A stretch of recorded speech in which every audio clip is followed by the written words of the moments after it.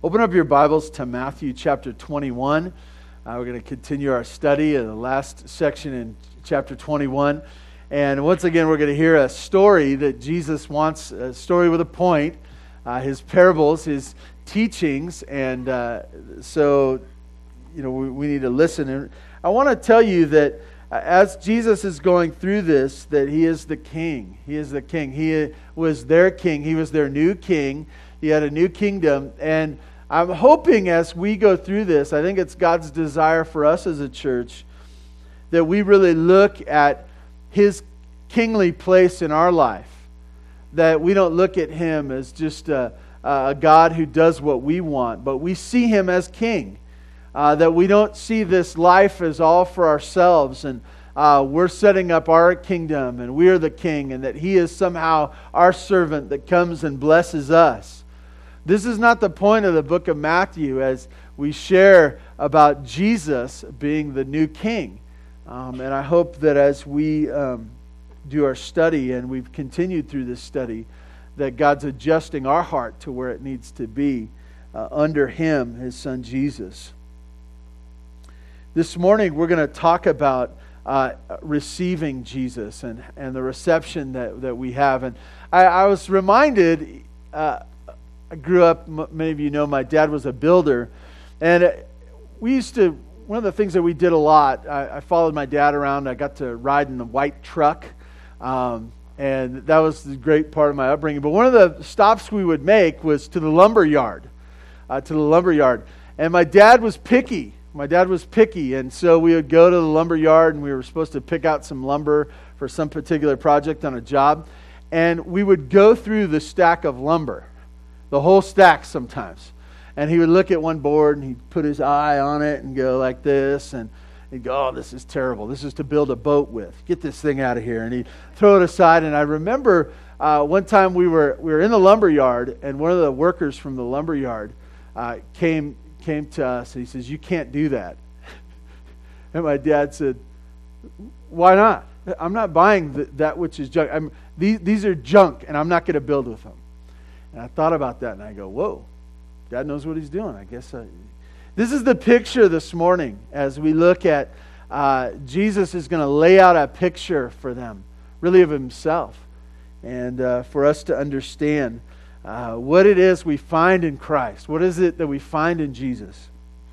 So if you'd stand in honor of God's Word, I'd like to read to you starting at verse 33. Going down through the end of the chapter. Here another parable. There was a master of a house who planted a vineyard and put a fence around it and dug a wine press in it and built a tower and leased it to tenants and went into another country. When the season for fruit drew near, he sent his servants to the tenants to get his fruit.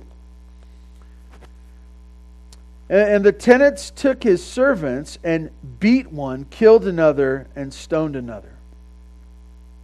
Again he sent other servants, more than the first, and they did the same to them. Finally he sent his son to them, saying, "They will respect my son." But when the tenants saw the son, they said to themselves, "This is the heir. Come, let us kill him and have his inheritance."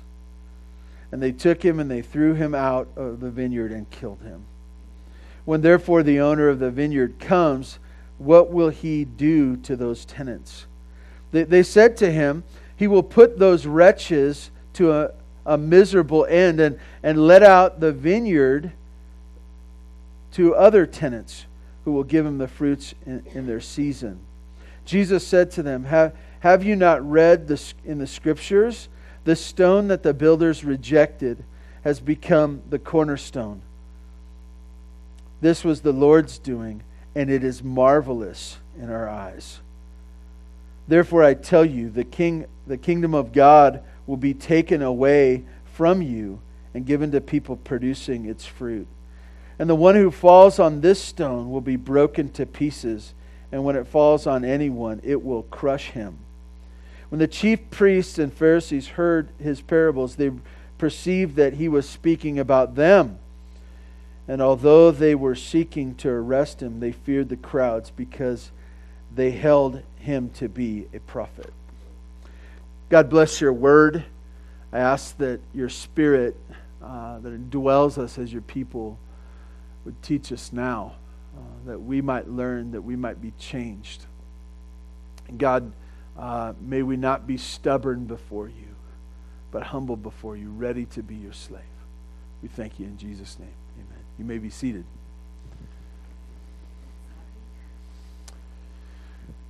As we look at God's Word, He places before us a story, a parable. And He calls to listen. There's some repetition here that Jesus, over and over again, as He's going to present a story before them, a teaching story, a parable, He calls on them to hear, to listen. And I really think this is interesting because in our culture today, we're bombarded with messages. We're marketed to. There's chattering in our ear. Most of the time, there's music or noise going on all the time in our lives.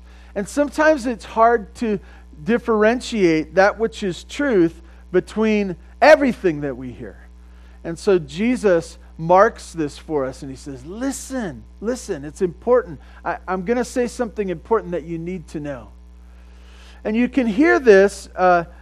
He's speaking, we don't know exactly the crowd, but we realize that the religious leaders are there. We assume the disciples to be there as well, and probably others. And this morning, as we hear, it's like we're listening in to this message, this story. And the story goes like this. There's an owner of a piece of land. He's a landowner, and he plants a vineyard. And what he does, he sets up this property. He sets up the property so that it could produce grapes, that he puts a fence around it so it's protected. There's a tower for watching over it. And as he gets it all set up, he rents it out to a vine grower, someone who's going to work the land.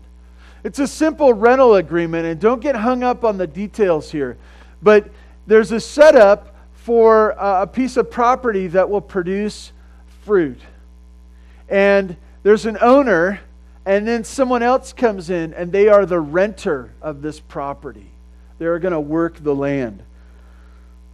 The agreement, whatever it was meant to be paid in crop. It wasn't money that was sold, but it was in crop. And so it would come harvest time, that's when they would get paid. And as he tells this story, harvest time approaches. The owner of the land sends group one. It's some of his slaves. And he sends them out. Sometimes we get hung up on the word slave, and rightly so because of our history here in the United States. But know this, it was his workers. They were servants of this landowner. And so they're sent out to go collect the payment, the grapes. And so as they came out, they identified themselves. I'm the landowner's slave. I'm coming for the payment. Bills were in the mail. And here they were meant to write the check. They were meant to turn over the property. It's shocking what happens. We figure out there's a business deal. We understand it's just simple. You get this, I get this, and everything's fine. And so they come, and what happens? It says in verse 35, the vine growers took his slaves, beat one, killed another, and stoned the third. Not a very good welcome, is it? It's not even just slamming the door and saying, we don't want any. It's saying, let me give you what I'm going to give you. It's a beating. It's killing. It's being stoned. You realize that connects back to the landowner. That's not something personal to these slaves. These slaves just were the messengers, if you will. And so they were killing the messenger. We use that phrase even. I think that's connected to the Old Testament as well, just as we talk about that even today. So the first group, if you will, gets that kind of reception. The second group, again, he sent another group, verse 36, another group of slaves larger than the first. You get this picture that it's an upgrade. It's more. I want to make sure you know how serious this is. So it's a greater force, if you will, is sent out. And what happens is the same result. It says they did the same in the end of verse 36.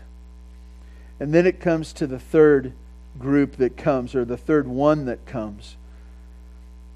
In verse 37, the owner of the land says, but afterward, he sent his son to them, saying, they will respect my son. They will respect my son. And it says this, but when the vine growers saw the son, they said to themselves, this is the heir. Come, let us kill him and seize his inheritance. They took him and threw him out of the vineyard and killed him. I think most of us recognize the story. Recognize what this story is picturing that is to come. How it goes is the landowner is the Father, God the Father. And he has his possession, his special thing, Israel. And he sets it up in a certain way that it's meant to produce and to go and to be his special thing. And he turns it over and really to the leaders of his nation. Both in the Old Testament you had kings, but always religious leaders as well, priests. And now you have the priests, the scribes, the high priest. They're all combined to hear this message. We are the ones leading that which is the Father's. But it says this, that these groups come, this first group, this second group, and then eventually his son. And you look at these groups and you say, well, who are the groups? It's the prophets in the Old Testament. And the prophets, when you look at the idea of a prophet, it's one who comes with a message from God. And the excitement that should have been, the authority that should have been when God is speaking to you, He's got a message for you and your people. There should have been excitement. As He lays down His card and says, this is who I am, this is who I'm connected to, and I am God's, and He's got a message for you. And you go, oh, exciting, great, please tell. But if you look through the Old Testament, the reception of the prophets was bad. It was described, and this was their reception: beaten, stoned, killed. This is how they treated the messengers of God. And you look at this and you say, well, that doesn't seem right. It doesn't seem right. But this morning, where we will end up is, what is our reception for God, who loves us so much that He sent His Son? What is our reception? What is when we realize who Jesus is, when we understand who He is, what do we do with Jesus? And so we have this picture, this story that Jesus tells, and He says, the first group, the second group, same result. There were repeated opportunities for them to listen to the message of the Father. The landowner, the one who says, look, you're not treating right, you're not producing, you're not giving what you should give. You're treating that as your own. You're trying to steal and take and do whatever you want. I find it interesting what it says about the vine growers when He sends His Son. He says they should respect, or they will respect the Son, but their response is not respect. It is, oh, this is the heir. Come, let us kill him and seize his inheritance. Once we get rid of him, we can do whatever we want because it'll be ours. It'll be ours. And I want to tell you, that was their thought of Jesus in the New Testament. When they saw Jesus, they say, once we get rid of Him, we'll have no more problems. We can do whatever we want. He's a problem to us. So you see this as Jesus sharing His heart, what's right, and how we should respond to Christ. And in the understanding of the story, we start in verse 40. you have the story, and now we go to the understanding of the story.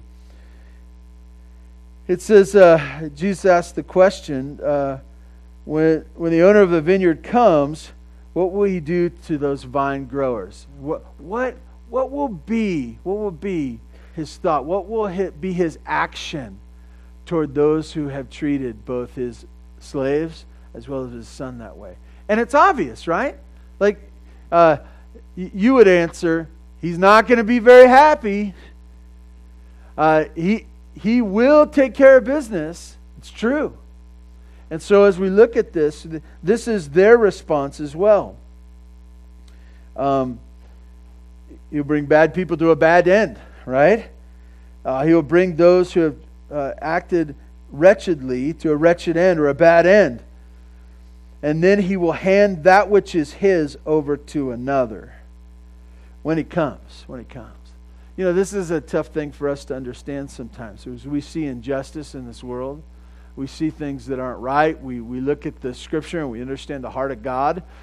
And we say, well, why doesn't he fix that? Why does he let that happen? We look at worldwide news and we say, God, why doesn't he take care of that? We see just awful, awful things. And I want to tell you, when he comes, there's a sense in which that he stands off, not that he is hands off, but that he is not demanding all that he wants today. But when he comes, know this, he is coming for certain. And when he comes, he will set things straight. As you look at this, there's this, especially in the New Testament, realize that things are not as they are today, as they should be, but they will be by God's own hand, by the visitation of his Son Jesus. You look at this and you say, this is what will happen. This is what they understood. And I want you to see this foreshadowing of something great that we're a part of today. It says in verse 41, said to him, he will bring those wretches to a wretched end and will rent out the vineyard to other vine growers who will pay him the proceeds at proper seasons. That's us right now. What are we doing here? How do we get a part of God's plan? We don't deserve to be here. Most of us are not part of his family by lineage, right? What are we doing here? Well, blessing of God as part of his plan. He's allowed us to be his church today. He's allowed us to be a part of his work. He's allowed us to work in his vineyard. And make no mistake, his work today, there's lots of it. There's lots of work. And make no mistake, it's not your work. It's not your business. It's not for you. It's his. And the blessing of us being able to be workers in his vineyard. What an amazing thing that he would include us. We go from the understanding to really Jesus' lesson for them as he unpacks this. And in verse 42, he says something, and he said this and various other things throughout the book of Matthew, and I love it. Haven't you ever read the Scriptures? Don't you know what the Bible says? That's a great intro. Into, if you're in an argument or something, you say, "Oh, haven't you ever read the Scriptures?" Jesus isn't trying to shame them, but what he is trying to do is this. Jesus isn't saying new things. He's not making stuff up, though he could. But he's grabbing from the Old Testament and he's showing them where this is the same teaching.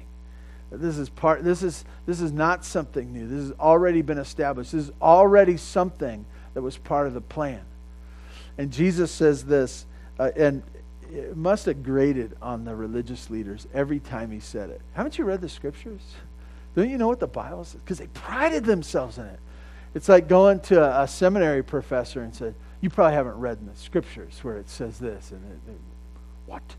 I've read in the original languages. You look at this, and Jesus said to them, did you never read the Scriptures? And then he quotes this from Psalms, as well as the same similar passages are quoted in the New Testament, Acts, 1 Peter.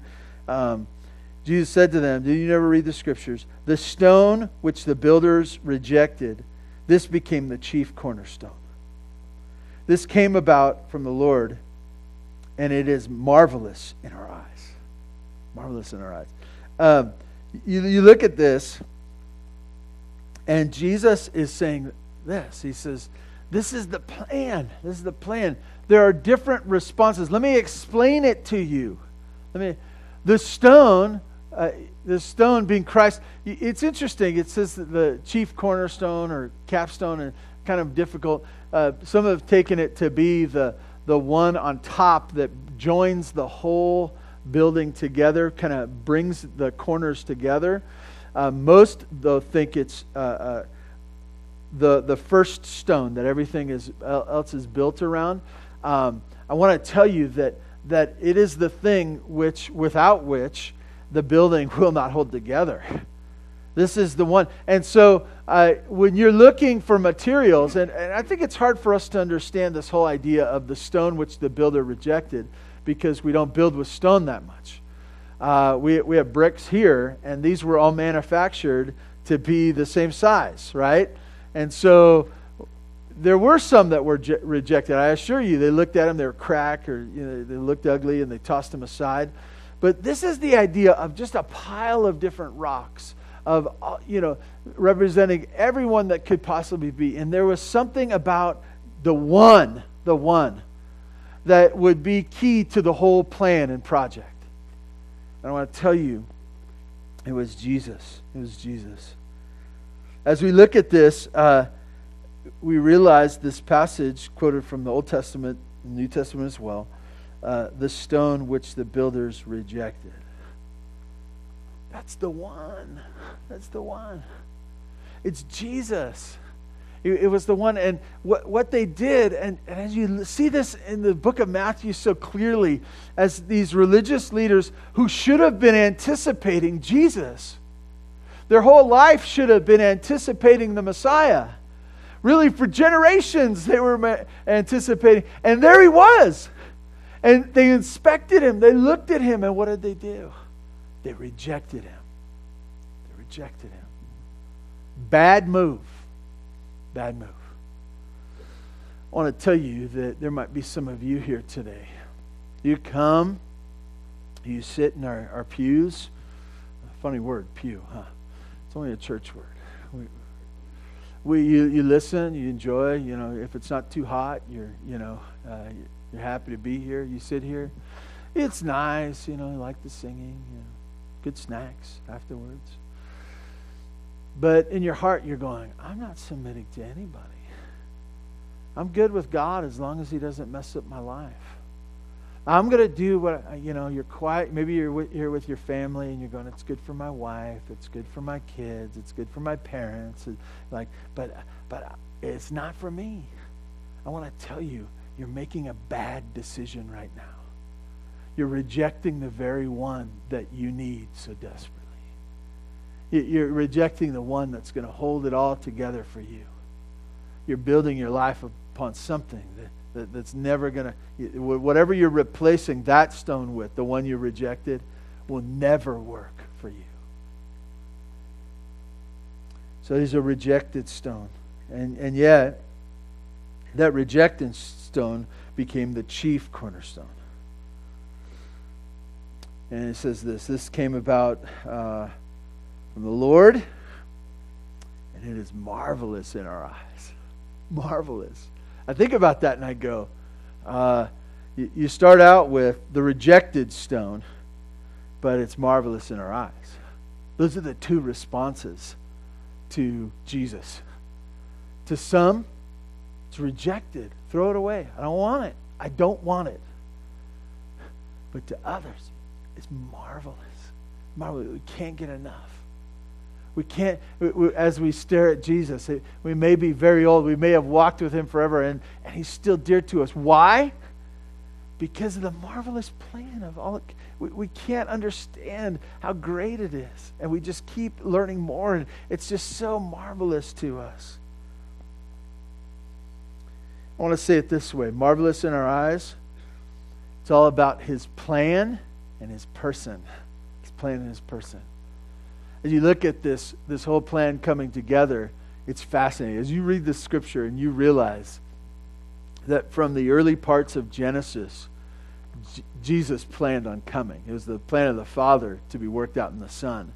And then you see the end in Revelation as that all comes together, and you realize that He is going to be the conquering King. How all those details come together, and we get to rejoice with Him forever. And all this comes together, and you go, "Wow, what a plan! What a plan!" It's an amazing plan. It's fascinating that it flows out through generations, and you go, how can all this come to... Oh yeah, He's God. I know this is what's so marvelous about it, but it's not just a great plan. It's about the person of His Son, Jesus, that we rejoice and we find marvelous, both the plan and the person of Jesus. Compassionate one who lays down His life, who's still the King.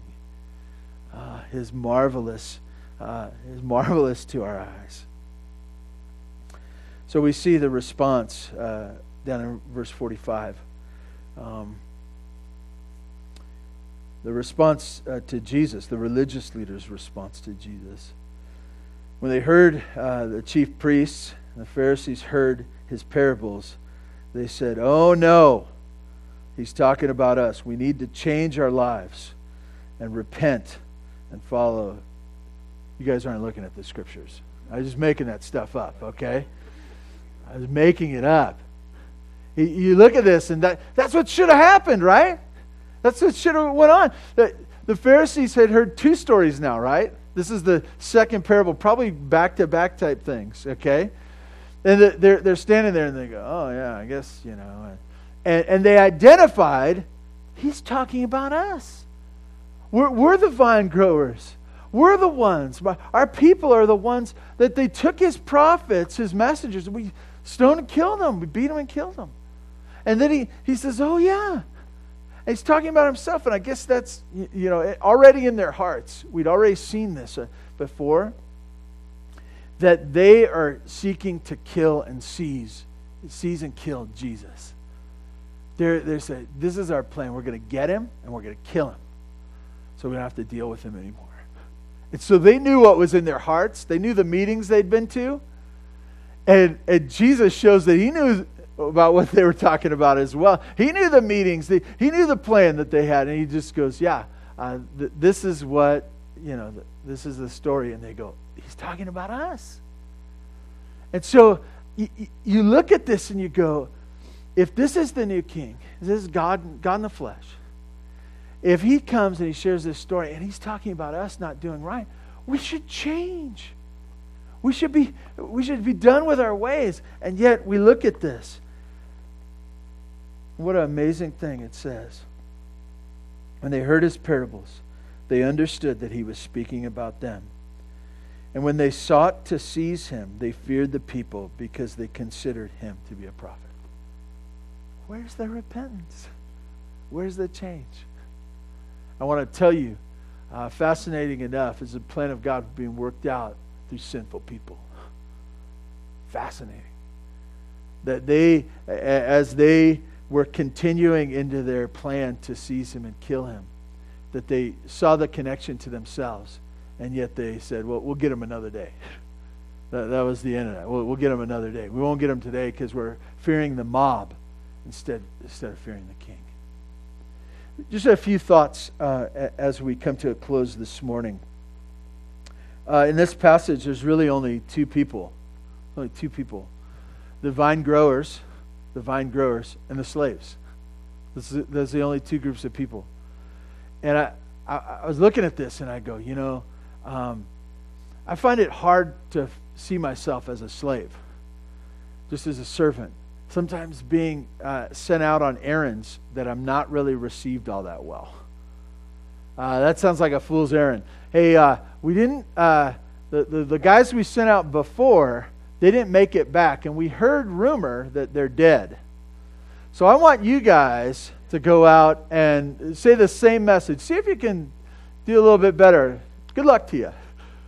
I want to tell you there's only two groups of people. There's people that are doing their own thing for their own benefit, and there are others that are working for the landowner. They're seeking to honor him. They're doing what he wants them to do. Two groups of people. Think about that. You're either a vine grower or you're a slave. Secondly, this section, this passage, this story shares that sin and danger come without Jesus. Sin and danger. You look at this and you go, you realize that the conclusion doesn't come. The ones who are dead at the end are not the vine growers, right? We realize they have an end. But this is a warning passage. This is a warning passage that your sin will put your life, your whole life, not just a day, but your whole life in danger. And as we look at this, you see Jesus extending his hand saying, do you want to be on my team? Do you want to be on my team? Do you want to do it my way? Or do you want to have your own ambition?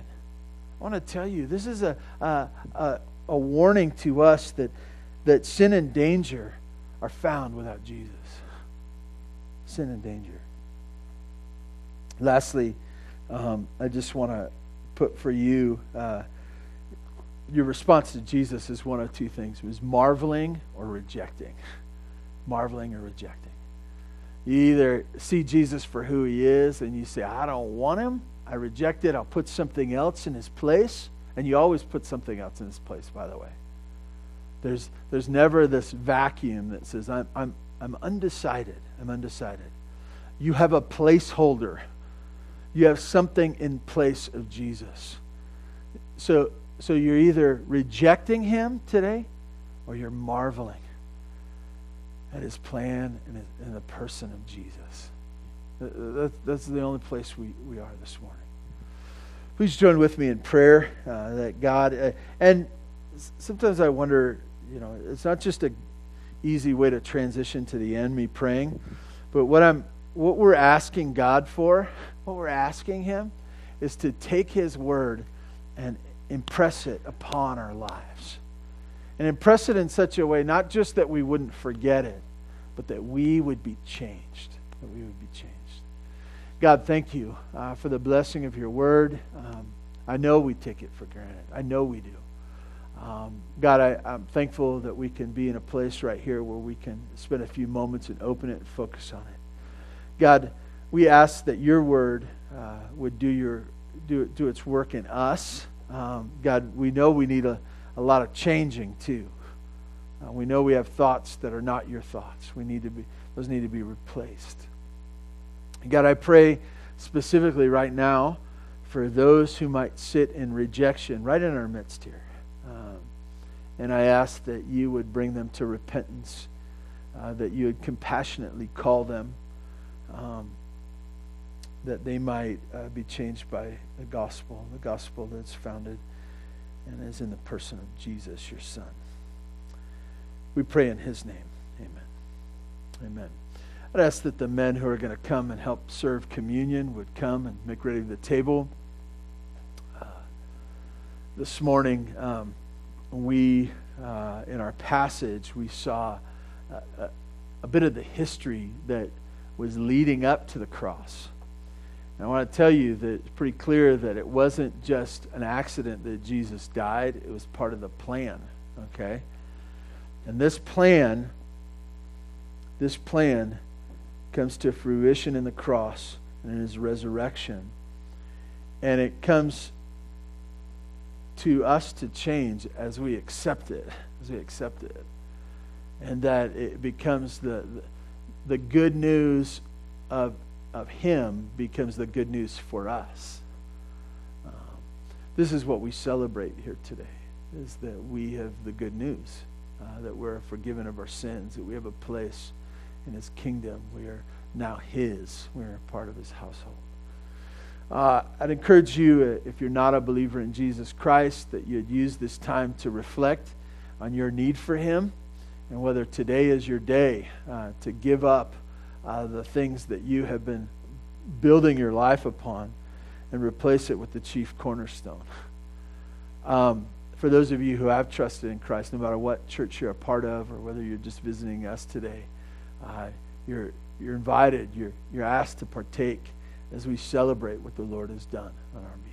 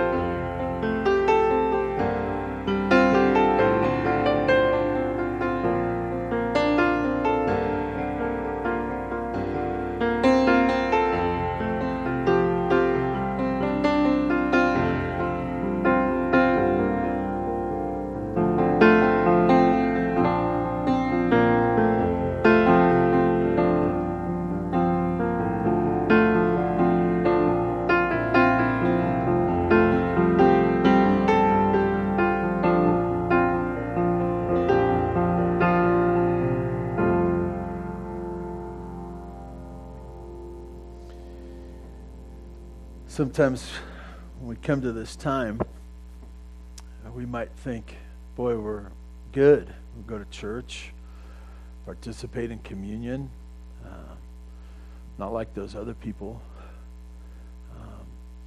That's not what this time is about. This time is about that we're a mess apart from Jesus. That we're sins that we've committed. It's not that others had set us up for failure, but that we have set ourselves up, we chose. But this time is also about a remembrance that God chose to love us in His Son Jesus, and that His life was given so that we might be cleansed of our sins and right relationship. Jesus, as He gathered with His disciples, after giving thanks, He broke the bread and He explained to them this was His body broken for them, and that we are to do it remembering the body of our Lord. We do this morning.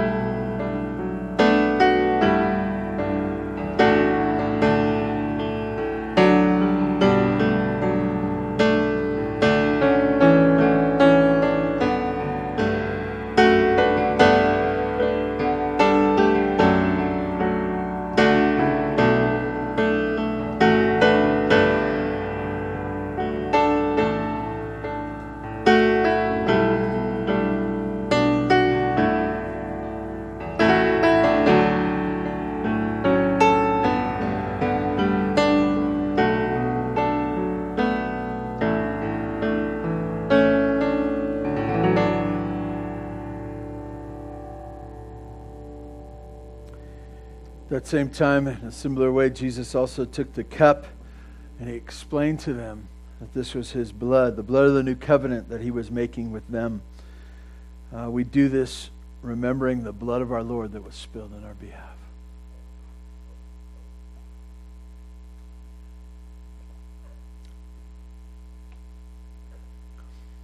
Please stand with me. Father God, thank you for your church, that somehow we are included in your plan, your magnificent plan, your marvelous plan. God, we rejoice at that this morning. We rejoice that you have saved us individually, and we trust you for the future.